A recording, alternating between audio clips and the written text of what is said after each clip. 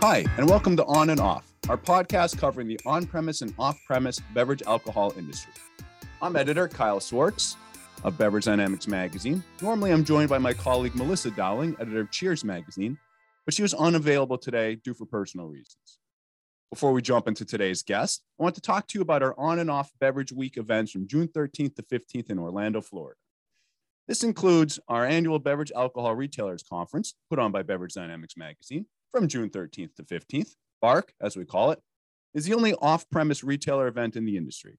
It's for independent retailers, large and small, with 3 days of high-level education and valuable networking. Beverage Week also includes our Cheers Beverage Summit, also June 13th to 15th, put on by Cheers magazine. Intended for on-premise beverage executives, this event includes product and resource discovery, cost-saving ideas, best practices, thought-provoking panels, and unique networking opportunities. We hope to see everybody there.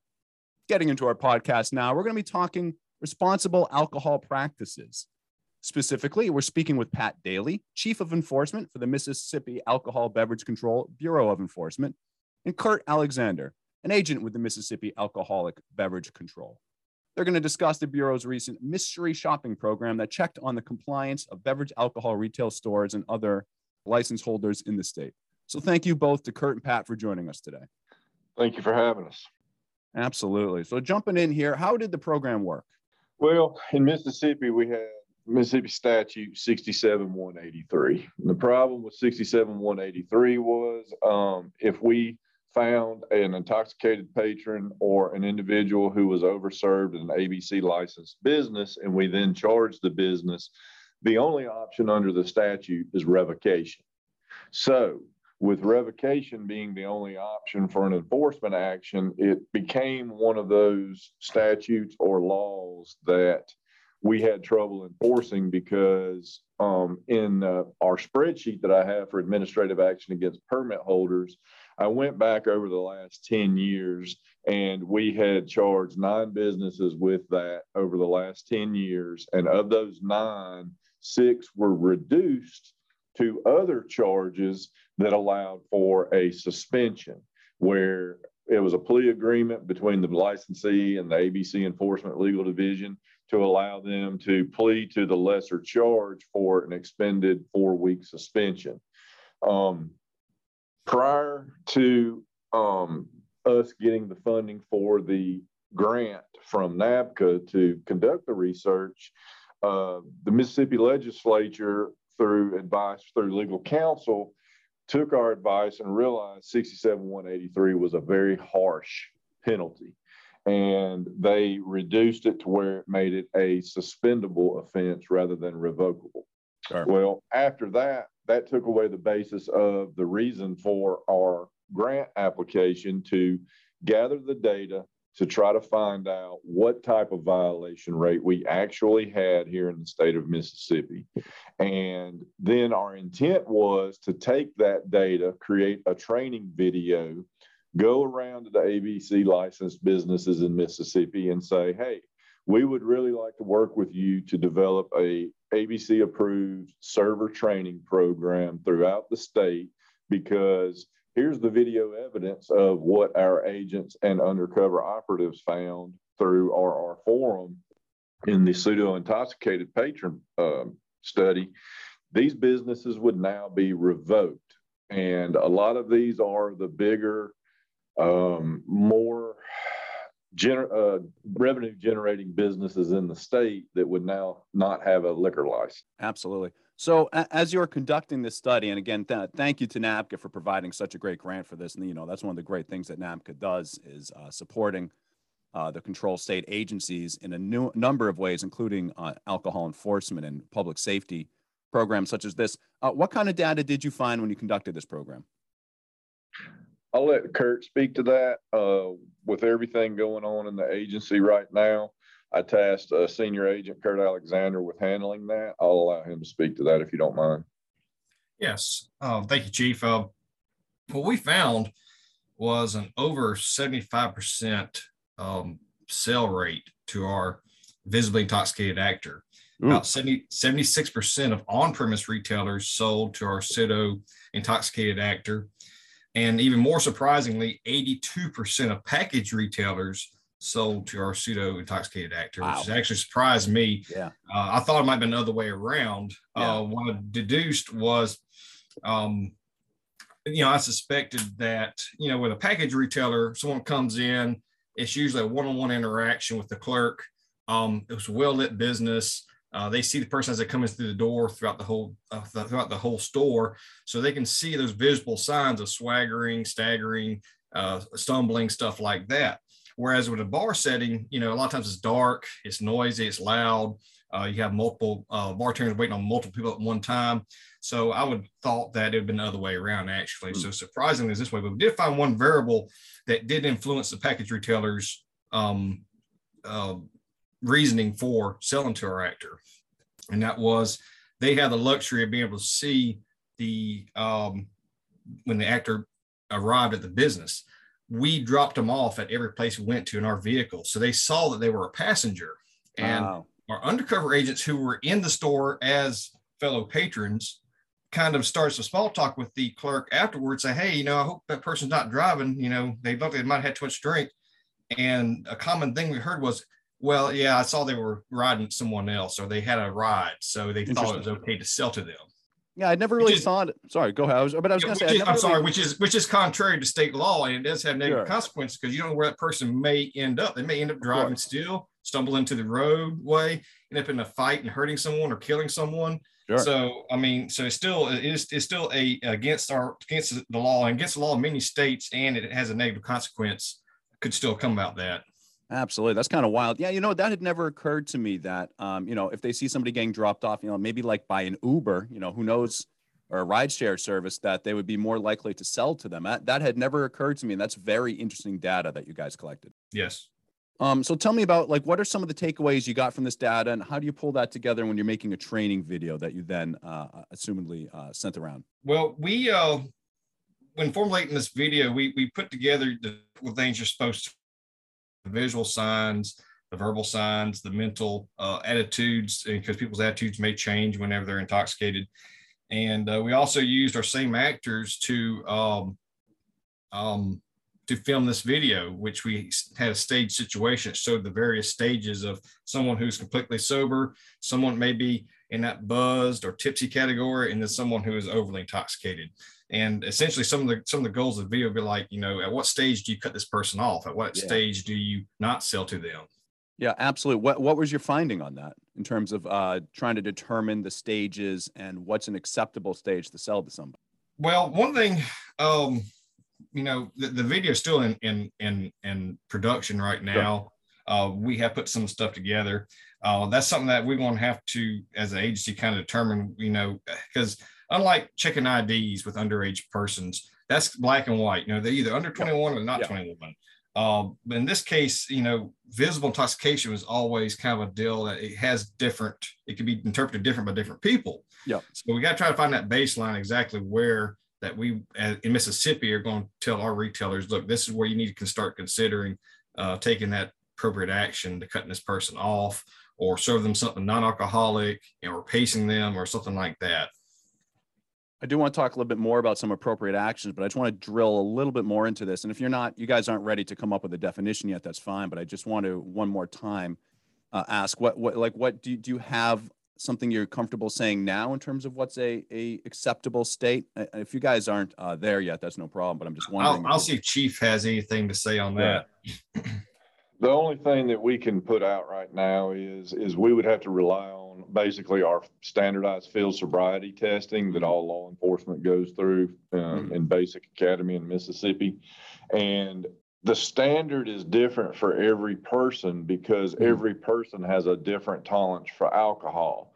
If you have a very low tolerance individual, they're going to exhibit very clear signs and cues to say this person has had way too much to drink. In actuality, they've only had one drink per se. Whereas if you have a high tolerance alcohol person, they could come in after drinking multiple shots, a 12-pack, and they would be functioning just like we are. So determining an acceptable level is left to human interaction and human interpretation. I don't know that we'll ever be able to define and show a clear cut black and white, these are the signs where you should not serve this person, because we understand the retailers are in a very tough place. They have multiple duties, they have food, they have multiple clients. So their interaction with them for that brief few seconds, it would be great if we could come up with a black and white, this is too much, this is okay. But I don't think we're there yet. Yeah, no, that makes sense. That makes sense. It's certainly a gray area. Kurt, you were mentioning some of the appropriate responses that retail employees can take when they are faced with someone who is visibly intoxicated. I really liked what you said about pointing somebody towards non-alcoholic products. That seems like a very respectful and perhaps subtle way of saying we don't think you're in the right state of being to be purchasing alcohol without, having to call somebody drunk. What are some of the other appropriate actions that you would recommend? Well, actually, we learned a lot of that when we filmed the video. We used one of our local casinos, and they have some very professional staff there who basically told us some of the stuff that they do. And that was one of the options. They would try to persuade them into a non-alcoholic beverage, even like a virgin type drink. Some other things, food credit. Sometimes businesses will offer food instead of another drink. That also helps, maybe helps with reducing the effects of alcohol, get some food in their system. Obviously caffeinated beverages has always been a thing, a cup of coffee or something like that. There's different ways like that. Different businesses are pretty crafty and come up with different ways to offer that customer another option. What about at retail? What are some other things that retailers can say? Retailers, it's a little bit harder for retailers, but they have different options too. They may offer some sort of obviously they do sell some non-alcoholic products like your mixer. Some of those are soft drinks and stuff like that. It's going to be a little more difficult with them. I don't really have an answer for that. Do you have anything, Chief? In response to your question about the violation rate and the over service, the documentation we received, as you're aware, we used RR Forum, which is Brad Crever, PhD. He's done a lot of studies across the United States, and in his documentation back to us, typically he's found across the nation an 80% violation rate, where it's higher in college communities. Sure. So nationwide, if 80% is the average, Mississippi was below that, but we're still close to it, and it's not good, and I don't like it. But what I think I find real revealing in this is that there's been no research of sellers, servers, and bartenders conducted to explain the poor adherence to state laws and their own establishments' policies to refuse overservice. Servers, bartenders, and clerks know how extremely unlikely it is that their overservice will be observed, or that they will suffer any consequences for overservice.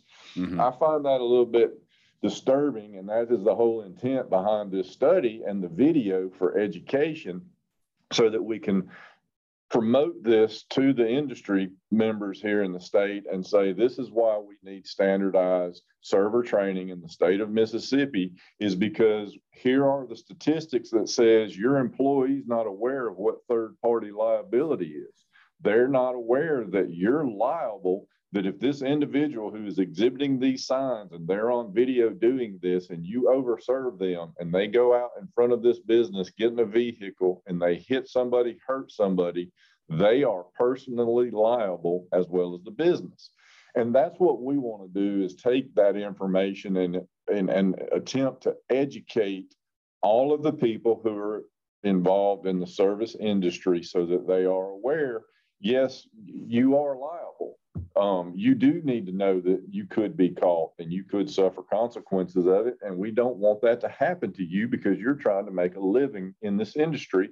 All we want you to do is adhere to the training that we want to get implemented and hopefully participate in and help develop. Yeah, no, certainly seems like something that needs to be taken very seriously, especially with, wow, that 80% national number is quite alarming. What kind of responses have you gotten from the licensees that you've already talked to about this? I imagine some of them must have reached out after realizing that you were there. Actually, they haven't really. We did it so undercover they didn't really know we did it, and we really haven't reached out to them yet. I have during my permit inspection, I've gone by and talked to them, site visits, and kind of mentioned that, hey, look, we have noticed a trend that this is a problem in the state, and we need to start working on that. That's kind of the introductory kind of some of our education. The video and doing some more in-depth sort of training is going to be further down the list. I do want to add something though.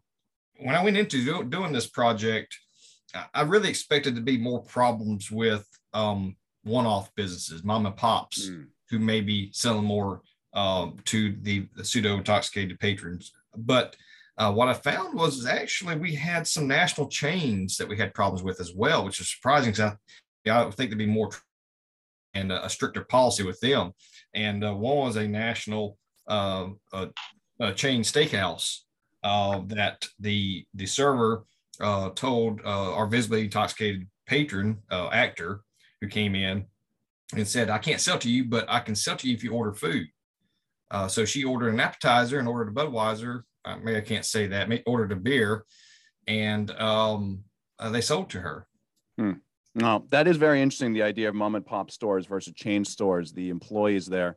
What comes to my mind, and this is just me thinking offhand here, is perhaps the mom and pop stores or the independent chains. You're going to have employees who've been there for a long, long time. Usually, perhaps there's more of a family atmosphere there, so people are more comfortable with having to tell somebody, no, you can't order.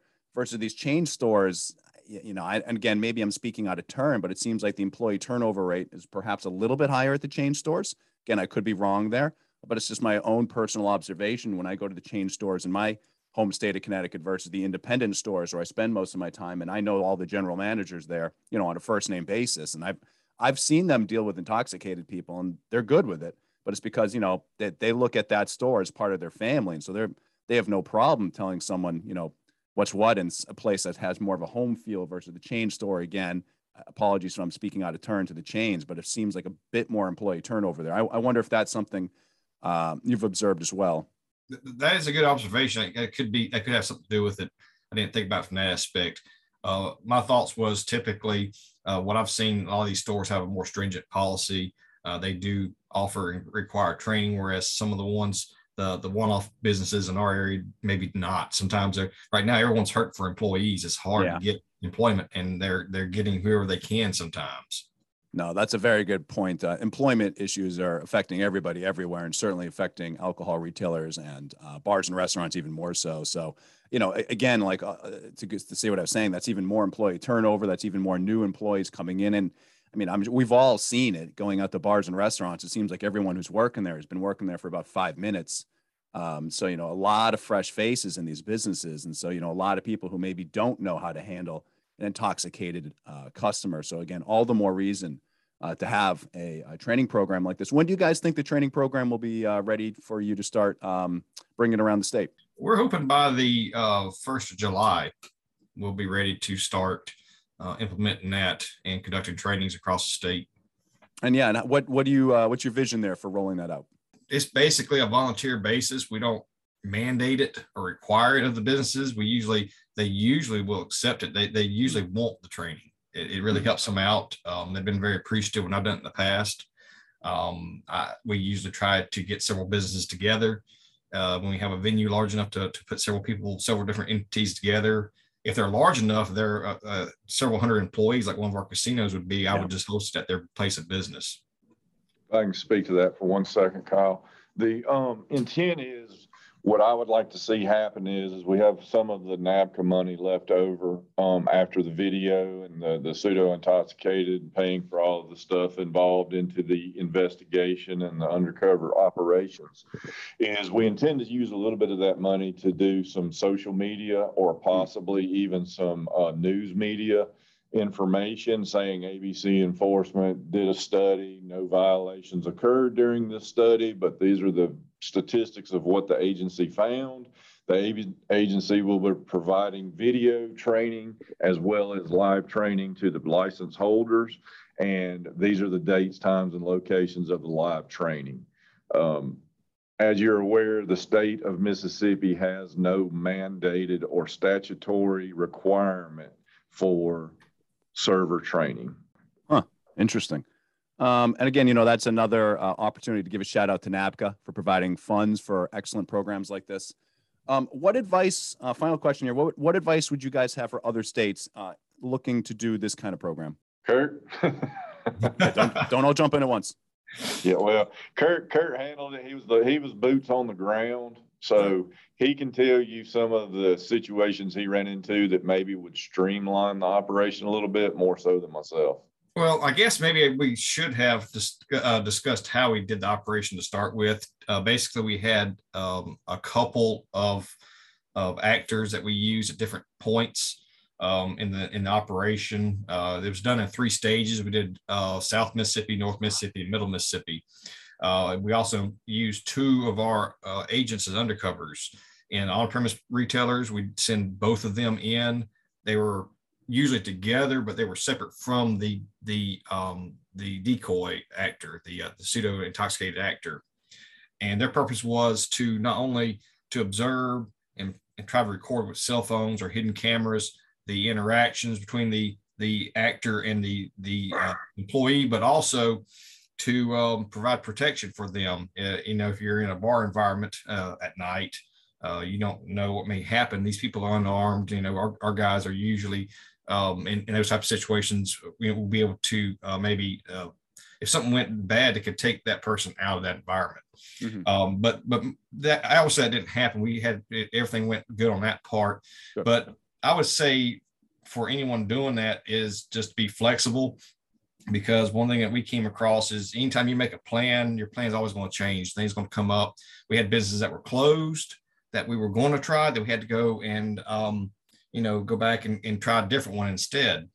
We've had situations where, we thought certain types of bars would be more likely like a nightclub type environment where it's more people in there, maybe a college town type environment. What we found out was that it was too loud, too dark, too noisy in those places to get any type of a good video or even hear what was going on. Even if our guys were sitting right next to the actor, they really couldn't hear what was going on. So we actually went back and punted and tried more chain restaurants or restaurant type environments that had bars associated with them, and actually had the same results as we would have gotten at the other place. So you got to think outside the box on this stuff. But the way we did it worked well. I was very proud of the detail and very proud of the operation and how it worked, and I thought we got good results from it. Sure, absolutely. Sounds like a phenomenal program. You are giving me flashback to the bars of my college years, though. Loud, noisy, packed. I won't name which ones at UConn, but if you went to UConn, you know exactly which ones I'm talking about. Again, thanks to Kurt and Pat for joining us today and talking about, some of the important issues here facing the idea of making sure we don't serve intoxicated people. And thank you so much to both of you for joining us. Thank you. Thank you for having us. Can Absolutely. I give you one more little blip? Please do. Okay. I'll do it like this. Let me see. Kyle, I'd like to thank NABCA for the grant, and I'd also like to thank Brad Crever, RR Forum, for assisting us with this. We all have to be cognizant that we applied for this grant and had things set in motion, and then legislation changed the statute that we were trying to affect positive change to through gathering this data, and then COVID hit. So NABCA as well as RR Forum were phenomenal in working with us to extend the grant to work on times, dates, and locations. And with the COVID situation, it made it extremely difficult on the ABC enforcement agents to coordinate to ensure businesses were open, businesses had clients in them. And I think that would be an interesting study in the future, is in areas where they had a certain number of violations during COVID. In a year or two, when things level out and normalize, maybe go back to see what the statistics would show then, because as we discussed earlier, a lot of these businesses were hurting for employees. They were hurting for funding. So that may have influenced some of this possibly. I don't know. We'd have to get some results. Very good point. And again, it goes back to something I said earlier, which is with the staffing crunch, you go to a bar and restaurant now, and a lot of the staff have been there for about 5 minutes. And, on one hand, you kind of want to give them a break. And I try to give them a break whenever I can because they're still learning. But on the other hand, that doesn't give them the right to break the law and serve people who are intoxicated. So again, all the more reason to have a training program, it sounds like to me. And again, one more time, theme of this podcast, thank you to NABCA for all the wonderful things you're doing in protecting public safety and drinking responsibly practices in that regard. And so again, thank you to everybody who listened to this podcast, and please do come back for our next podcast when we talk about another topic in the beverage alcohol trade industry. And until then, cheers.